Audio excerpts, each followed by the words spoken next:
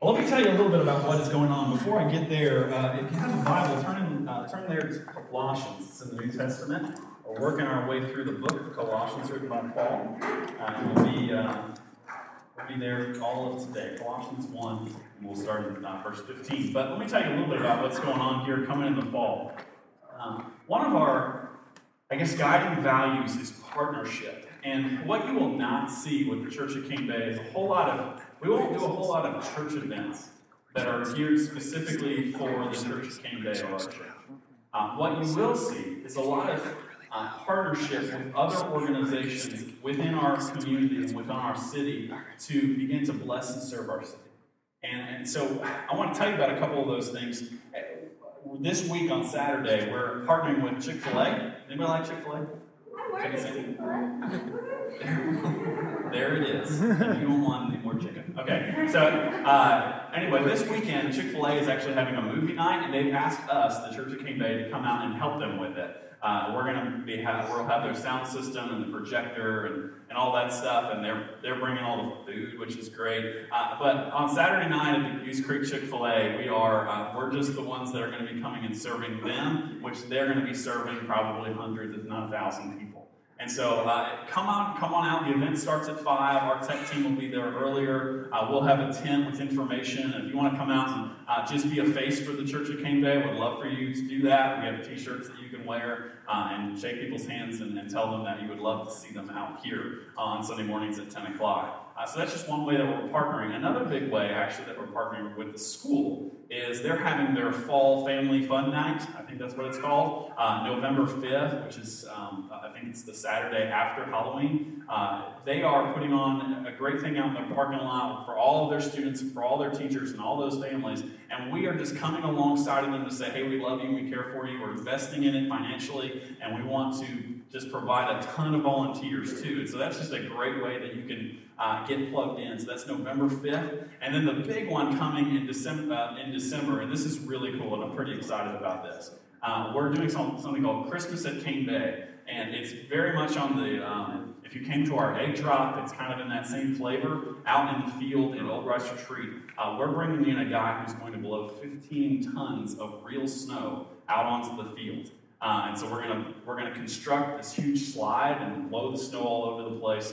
And it actually will stick amazingly. And kids are gonna roll down that slide. We're gonna have a petting zoo and Santa and all sorts of stuff just to say we love this community. We're partnering with Syntex, one of the builders out there, and they've financially given to this to make it happen. And so it's coming up. You'll see a lot more details about that. But it's a huge event for us to come and bless our city and bless this community in a big way. So we want you to be involved with this.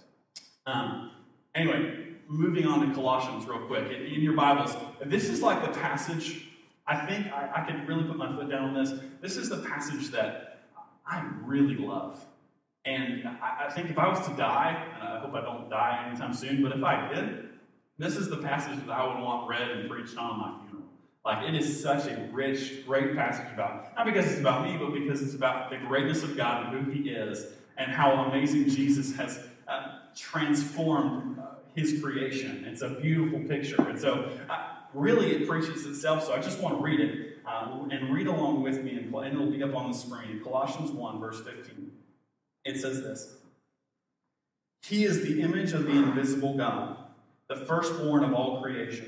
For by Him all things were created, in heaven and on earth, visible and invisible, whether thrones or dominions or rulers or authorities. All things were created through Him and for Him. And He is before all things, and in Him all things hold together. And He is the head of the body, the church. He is the beginning, the firstborn from the dead, that in everything He might be preeminent. For in Him all the fullness of God was pleased to dwell, and through Him to reconcile to Himself all things, whether on earth or in heaven, making peace by the blood of the cross. And you, who once were alienated and hostile in mind, doing evil deeds, He has now reconciled in His body of flesh by His death, in order to present you holy and blameless and above reproach before Him. If indeed you continue in the faith, stable and steadfast, not shifting from the hope of the gospel that you heard, which has been proclaimed in all of creation under heaven, of which I, Paul, became a minister. Let's pray together.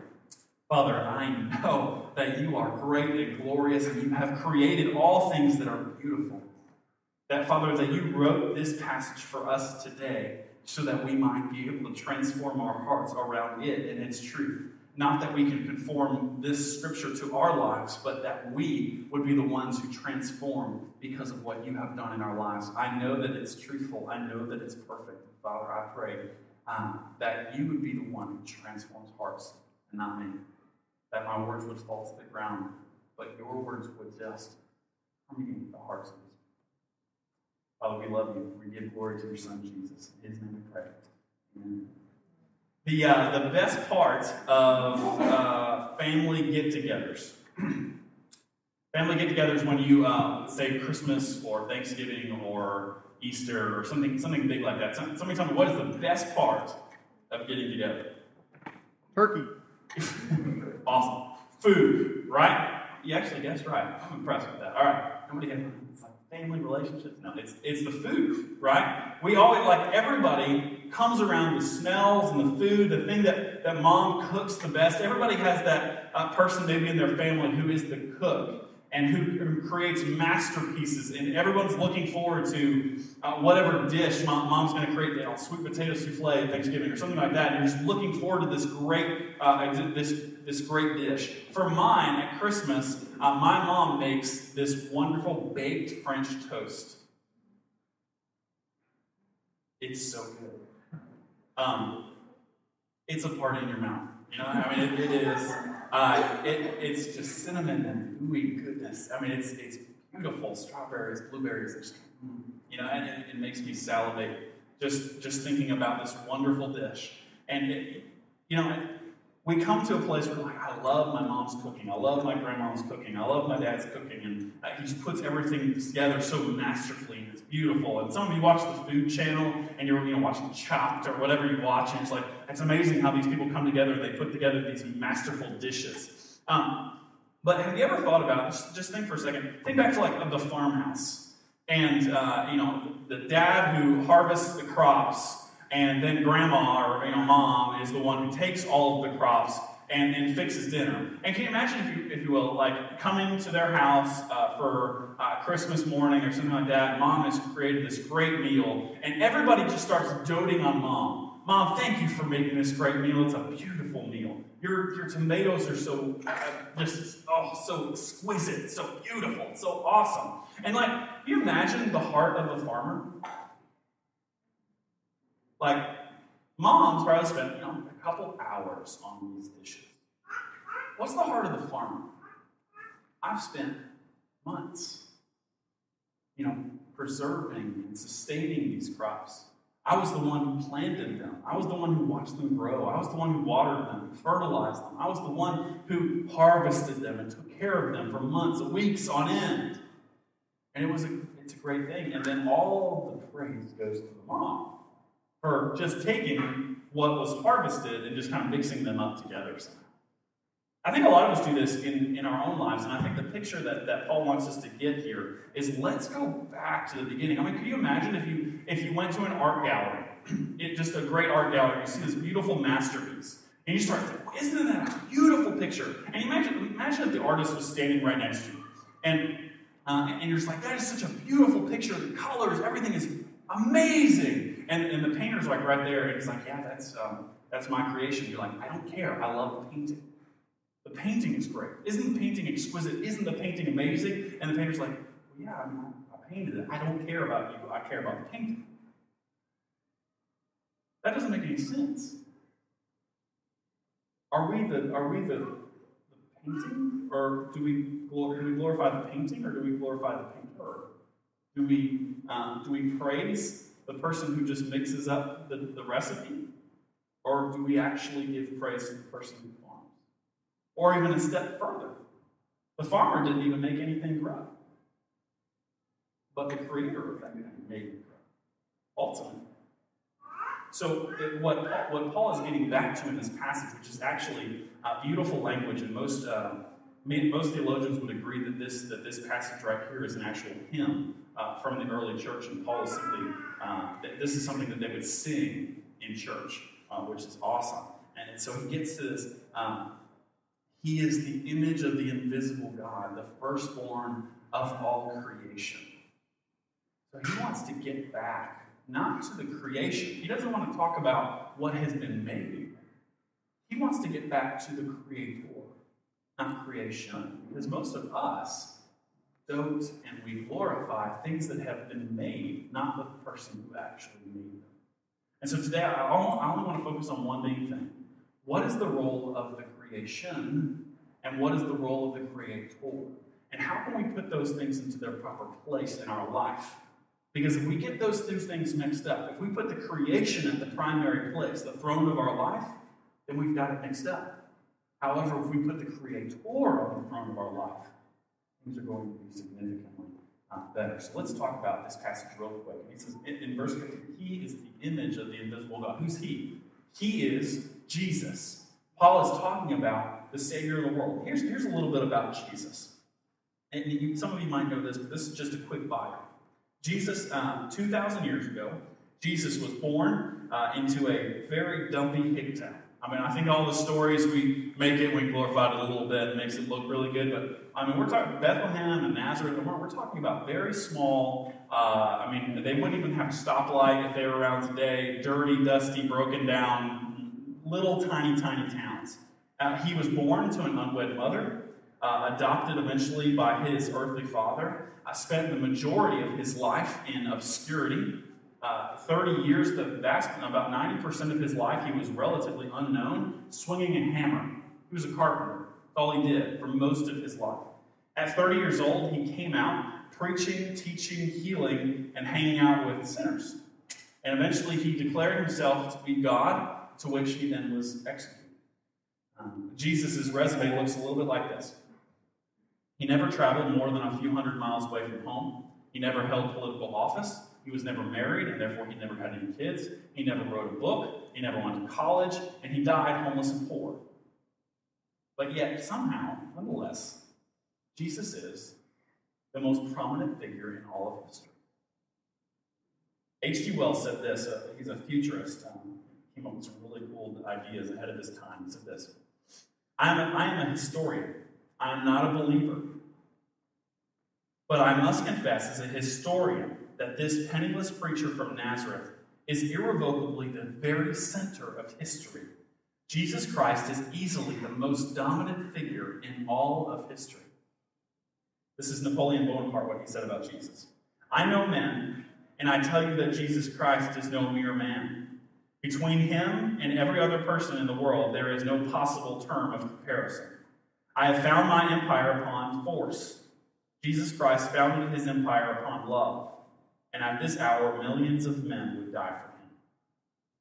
Fidel Castro said this about him: I have always considered Christ to be one of the greatest revolutionaries in the history of humanity.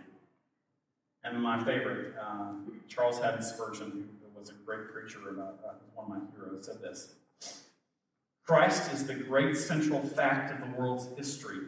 To him, everything looks forward or backward.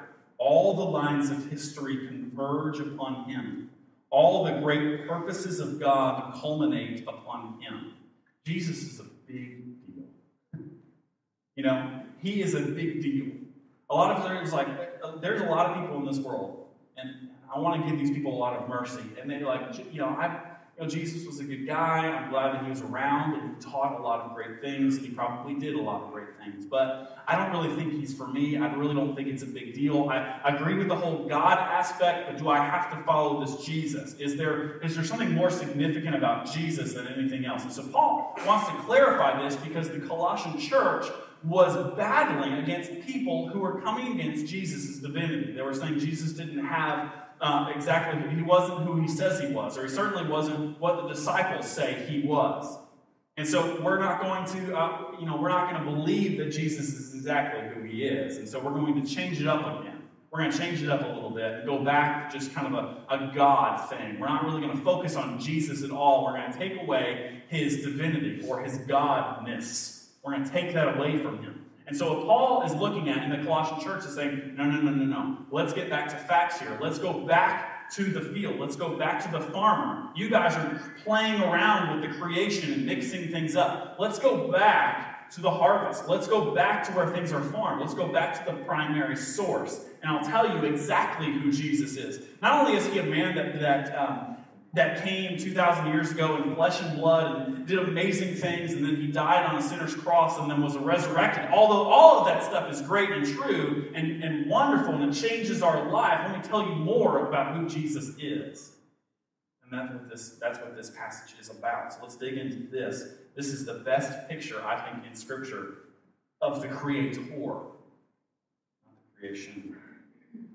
The image of God. This is he picks up on this language from Genesis 1. The image of God.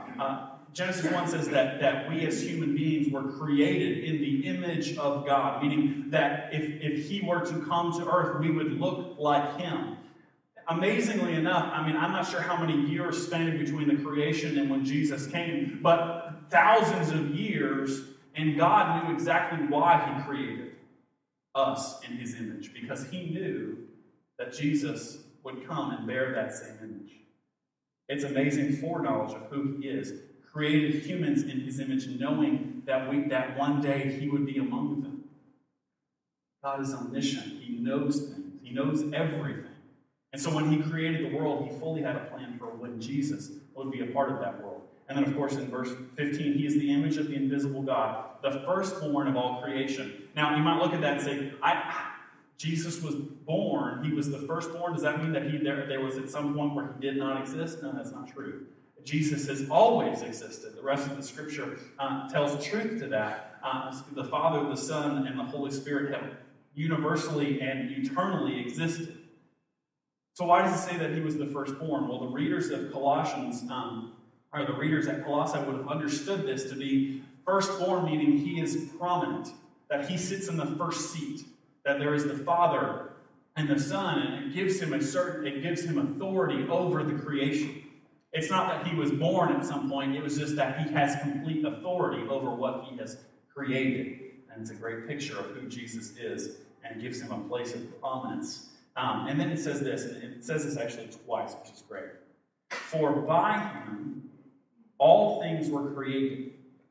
For by him all things were created, in heaven and on earth, visible and invisible, whether thrones or dominions or rulers or authorities, all things were created by him. So here's the deal. He's going to use three words. He's going to say that the world was created by Jesus, that all things were created by Jesus. He's going to say that things were created through Jesus. And then he's going to come back at the end and saying that all things were created for Jesus, which is just interesting all in itself.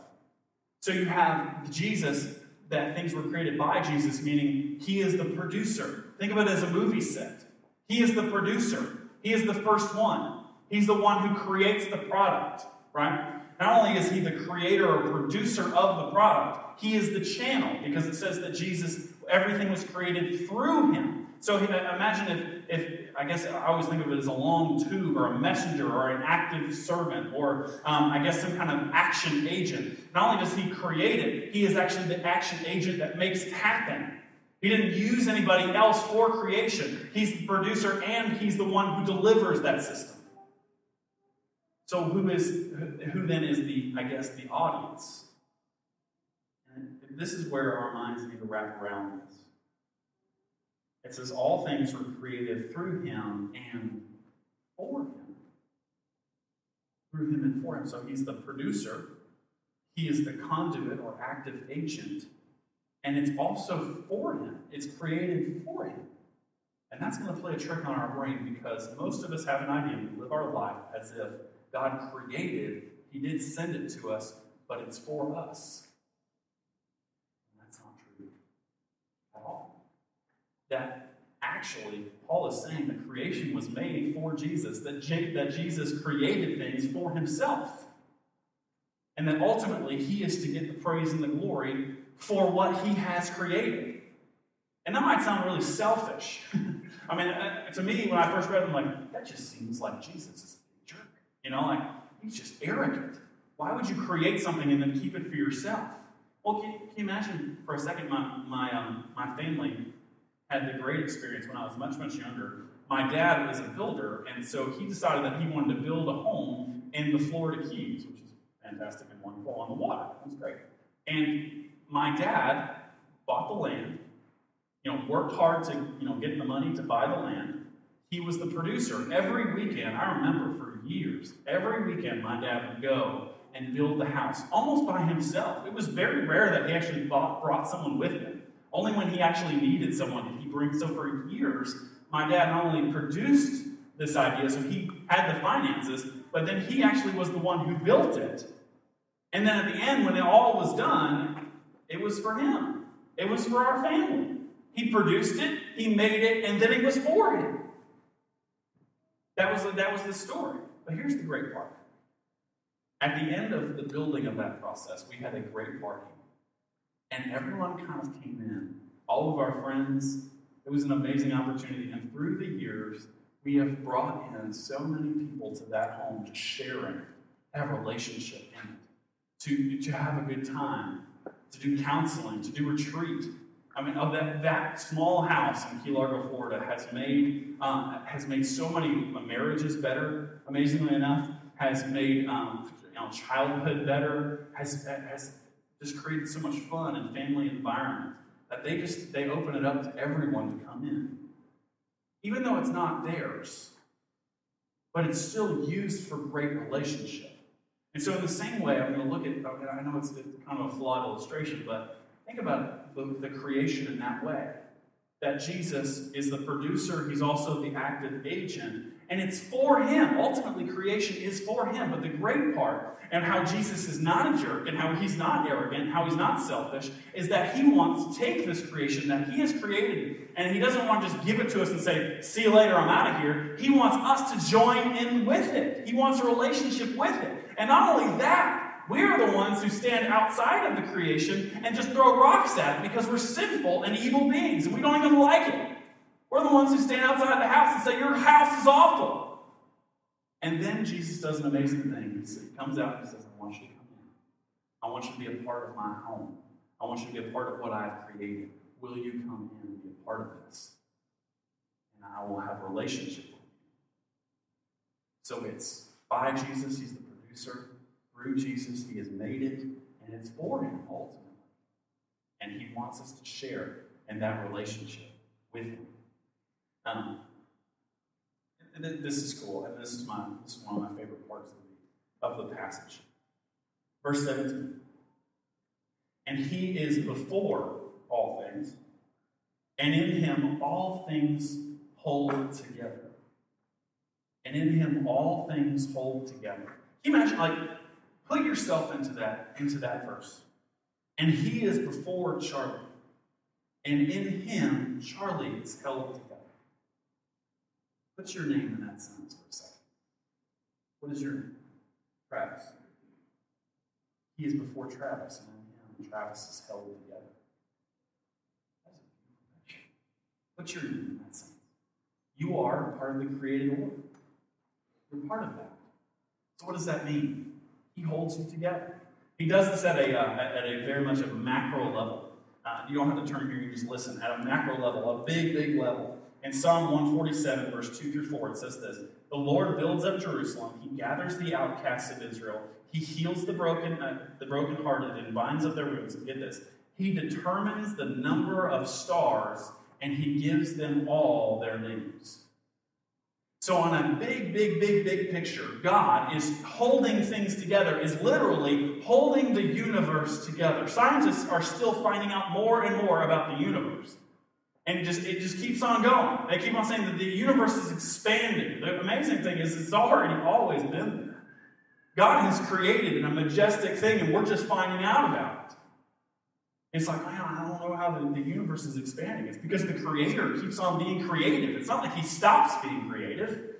He keeps going. He is the Creator, and he's going to continue to create. Think about that at a macro level. And not only does he continue and say, I'm just going to let it go, see you later, peace out, he's going to keep it all together and holds it in the palm of his hand. That is how powerful our Creator is. Not only is that, but he's also on a very personal level. In Psalm 137, It says this, "O Lord, you have searched me, and you have known me. You know when I sit down and when I rise up. You discern my thoughts from afar. You search out my past and my lying down and are acquainted with all of my ways." So some of you think that God is very distant. Yes, he holds the universe together, but he doesn't know me. And Psalm 137 says specifically, the Lord knows when you lie down and when you get up. He knows your thoughts. He's very personal in relationship. He's the owner of that house when he says, "Come on in, I want to know you, I want to have dinner with you, I want to sit down on the couch and spend time with you." This is the creator of the universe that wants a personal relationship with you. It's very personal, and it's also on a micro level. And this is a very great passage from the mouth of Jesus. It says, Matthew 10:29, Are not 2 sparrows sold for a penny, and not one of them will fall to the ground apart from your Father, but even the hairs on your head are all numbered. So, big macro scale holds the universe together. He also knows our thoughts. He knows what we do. He knows when we sit down, when we get up. He also knows the hairs on our head. That's an amazing creator. That makes sense. When I was a kid, I used to put together model airplanes and stuff like that. When you're the creator, you intricately know every detail. It makes sense. But this is great. He even knows it even deeper, to a microscopic level. This is amazing. This is good stuff. You're going to like this. There's this thing called laminin.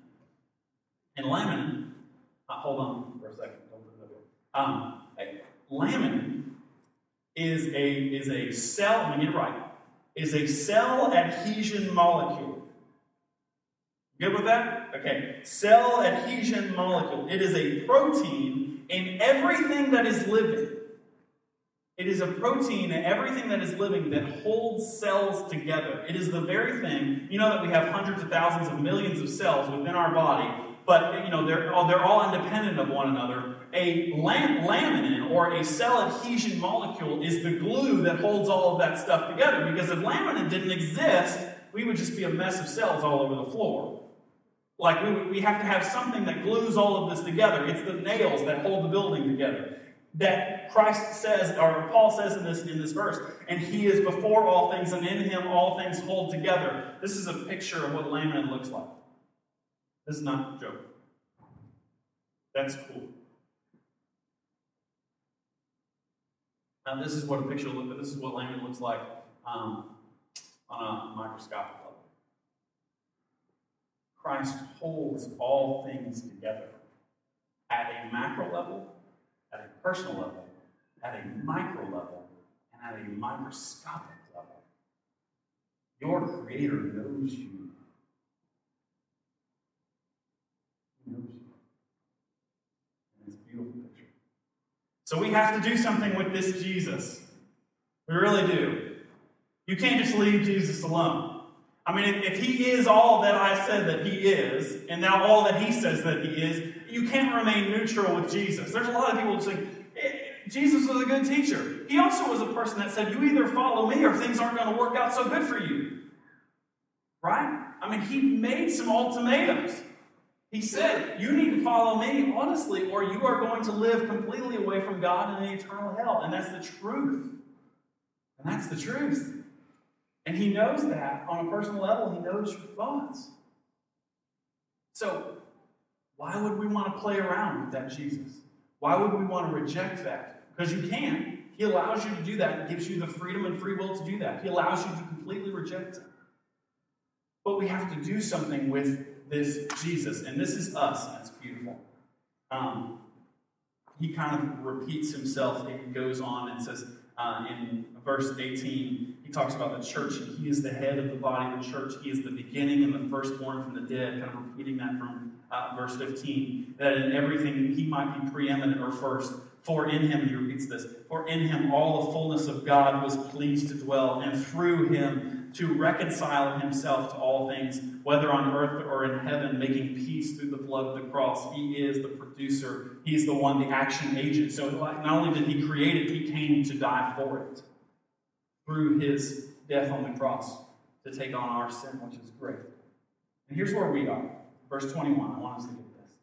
And you, who were once alienated and hostile in mind, doing evil deeds.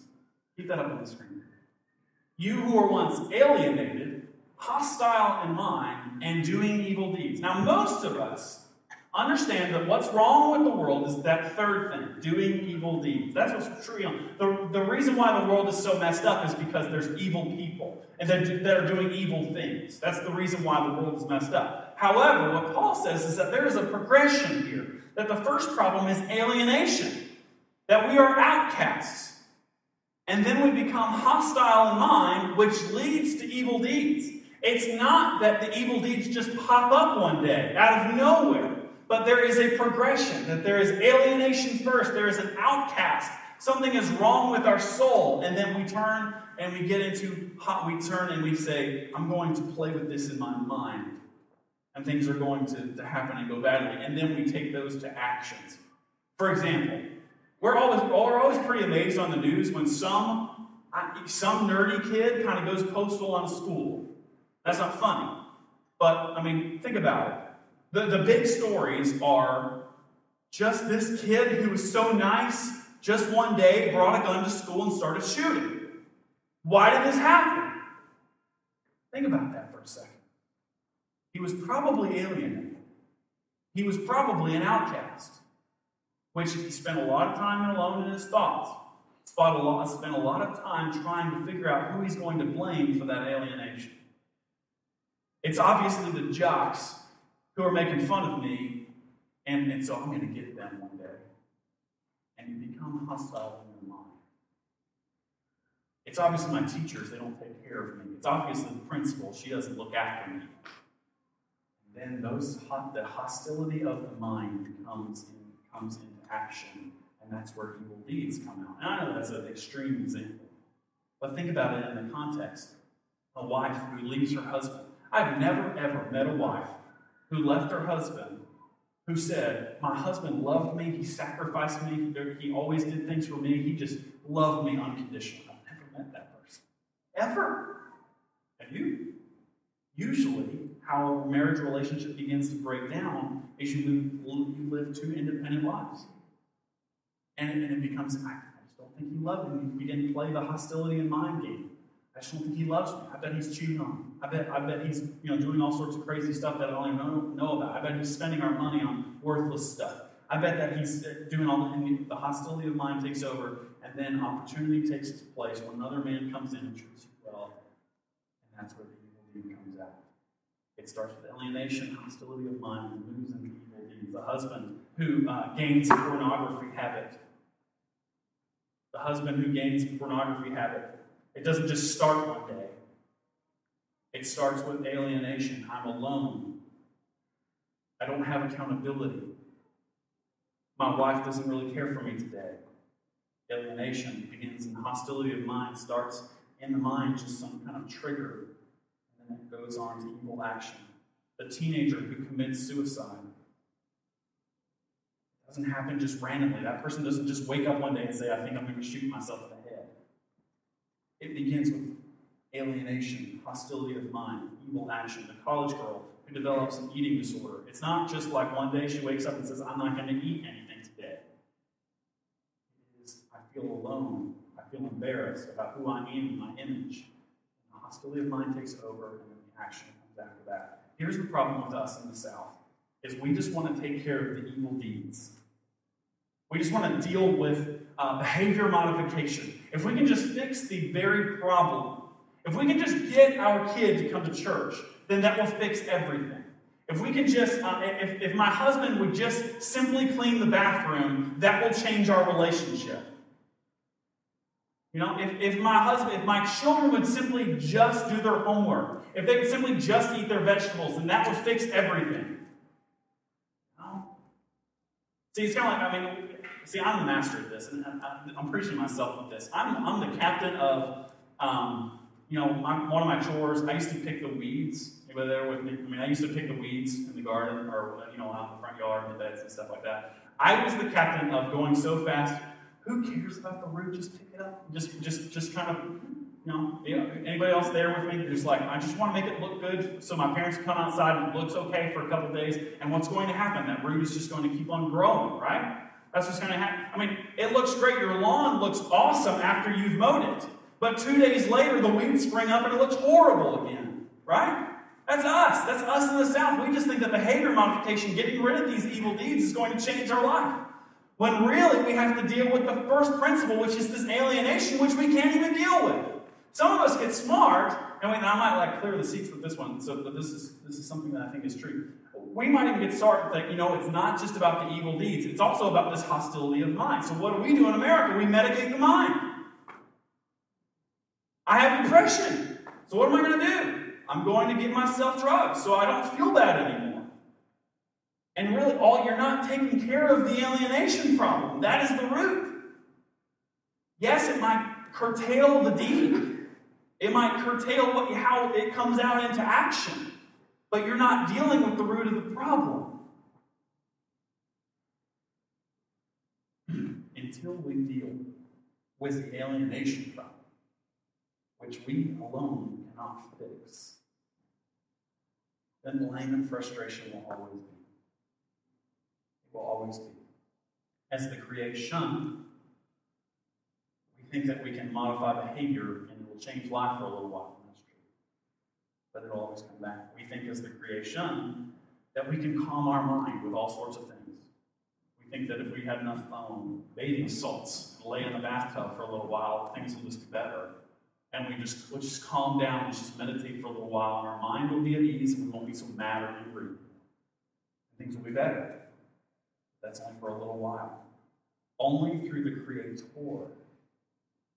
can we change from being an outcast to being reconciled, and that's what this passage talks about.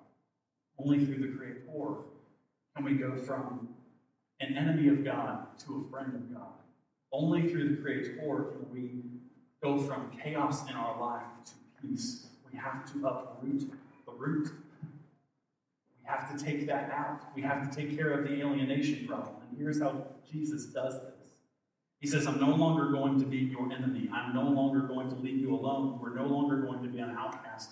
Because how I'm going to do that is I'm going to become just like one of you. I'm going to take on your burdens and give you my rest. I'm going to take on your sin. I'm going to give you my righteousness. And I'm going to die on the cross for you and love you. That's how the gospel works. And I'm going to invite you into this home or this creation that I have given, and it's for my glory, but I want to invite you in so that I might have a relationship and that you might have peace. That's the gospel. That's the beautiful picture of how our lives works. And what's amazing that there is some, and I know in your life you might feel alienated from someone. You might feel alienated from your parent, you might feel alienated from your husband, or you might feel alienated from your wife or someone in your life. Somebody is you feel alienated from, and that's how sin starts its path. Some of us in this room feel alienated simply from God, and we create intellectual systems, and a lot of us do this in the South too. We create intellectual systems so that we can play the sin game with God, and that we don't allow the truth that slaps us in the face. We don't allow the truth that really does tell us what we need to be hearing. We're worried about asking God the gotcha question. If I can ask a smart enough question about God, I don't have to follow him. If I can just somehow disprove in my mind that Jesus isn't who he says he is, then I don't have to worry about it. If I can somehow figure out all of God and actually know everything that he knows, then therefore I will follow him. But really what you're doing is you want to be the God of your spiritual system. And you want to be in charge. Here's my story. I felt that for a long time. That I wanted to know everything that God knows. I wanted to know everything about God that there was. I wanted to have control about God so that I could put him in a box and I can control him in my own life. But what God wants us to do is simply say, I want to be in control of your life. I want to be the one who gives you peace. I want to be the one who is the Lord of your life, so that I can give you that peace. And although there are pieces of God that I do not understand, and that he is bigger and grander, and there's parts of his mind that I will never understand, but I'm willing to serve him because he has reconciled his life to mine and has brought us in. Here's some practical tips as you think through this. You might be saying, well, how do I change it? How do I change the alienation? How do I go from being hostile to being peaceful with God? Here's just a practical tip, and this is something that's very simple.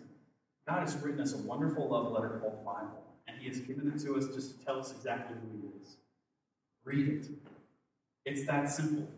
Sit down, make some time in your schedule, open it up, and read it. Find some way, find the first time it says Jesus in your Bible, which is going to be in the book of Matthew, and just start reading. And start reading about who Jesus is. Just start reading. That's all I want you to do. That's the practical tip from the sermon of today. I just want you to start reading your Bible. You want to know how to get out of the alienation? You want to know how to uproot the problem? Start reading about who God is. And know that that is perfect truth. And then if you want to, we have these things called huddles. And huddles are simply 2 or 3 people meeting together to read the Bible. So I want you to do it by yourself in your house, make some time. I also want you to get together with a couple people and read it together. It's not that hard. You don't have to have a theological degree to read the Bible together. You don't have to have a special Bible teacher. You don't have to have a pastor. You just need to have 2 or 3 people to get together and read the Bible together. Do that. We have a couple resources over on that table. We have a book called The Divine Mentor, which is a great book that shows you how to do this on a more simple level. If you want one, we can get you one. And then simply talk to someone about this. If you're struggling through this and say, Charlie, I am there. I need to get rid of the root of this problem. I need to be found. I feel like the alien. I feel like my life is falling apart. I feel like God is letting me go. I guarantee you that God is holding you together at the most microscopic level, and it's beautiful. And if you want to talk to somebody about that, please do. And come up and talk to me about that, or talk to Joel, or talk to any. It really doesn't even matter. Talk to somebody about what is going on in your heart. But make those practical steps. There's a lot of time after today's service, either right after it, or we can hang out at lunch. I want to see you there. But come and talk to somebody about it.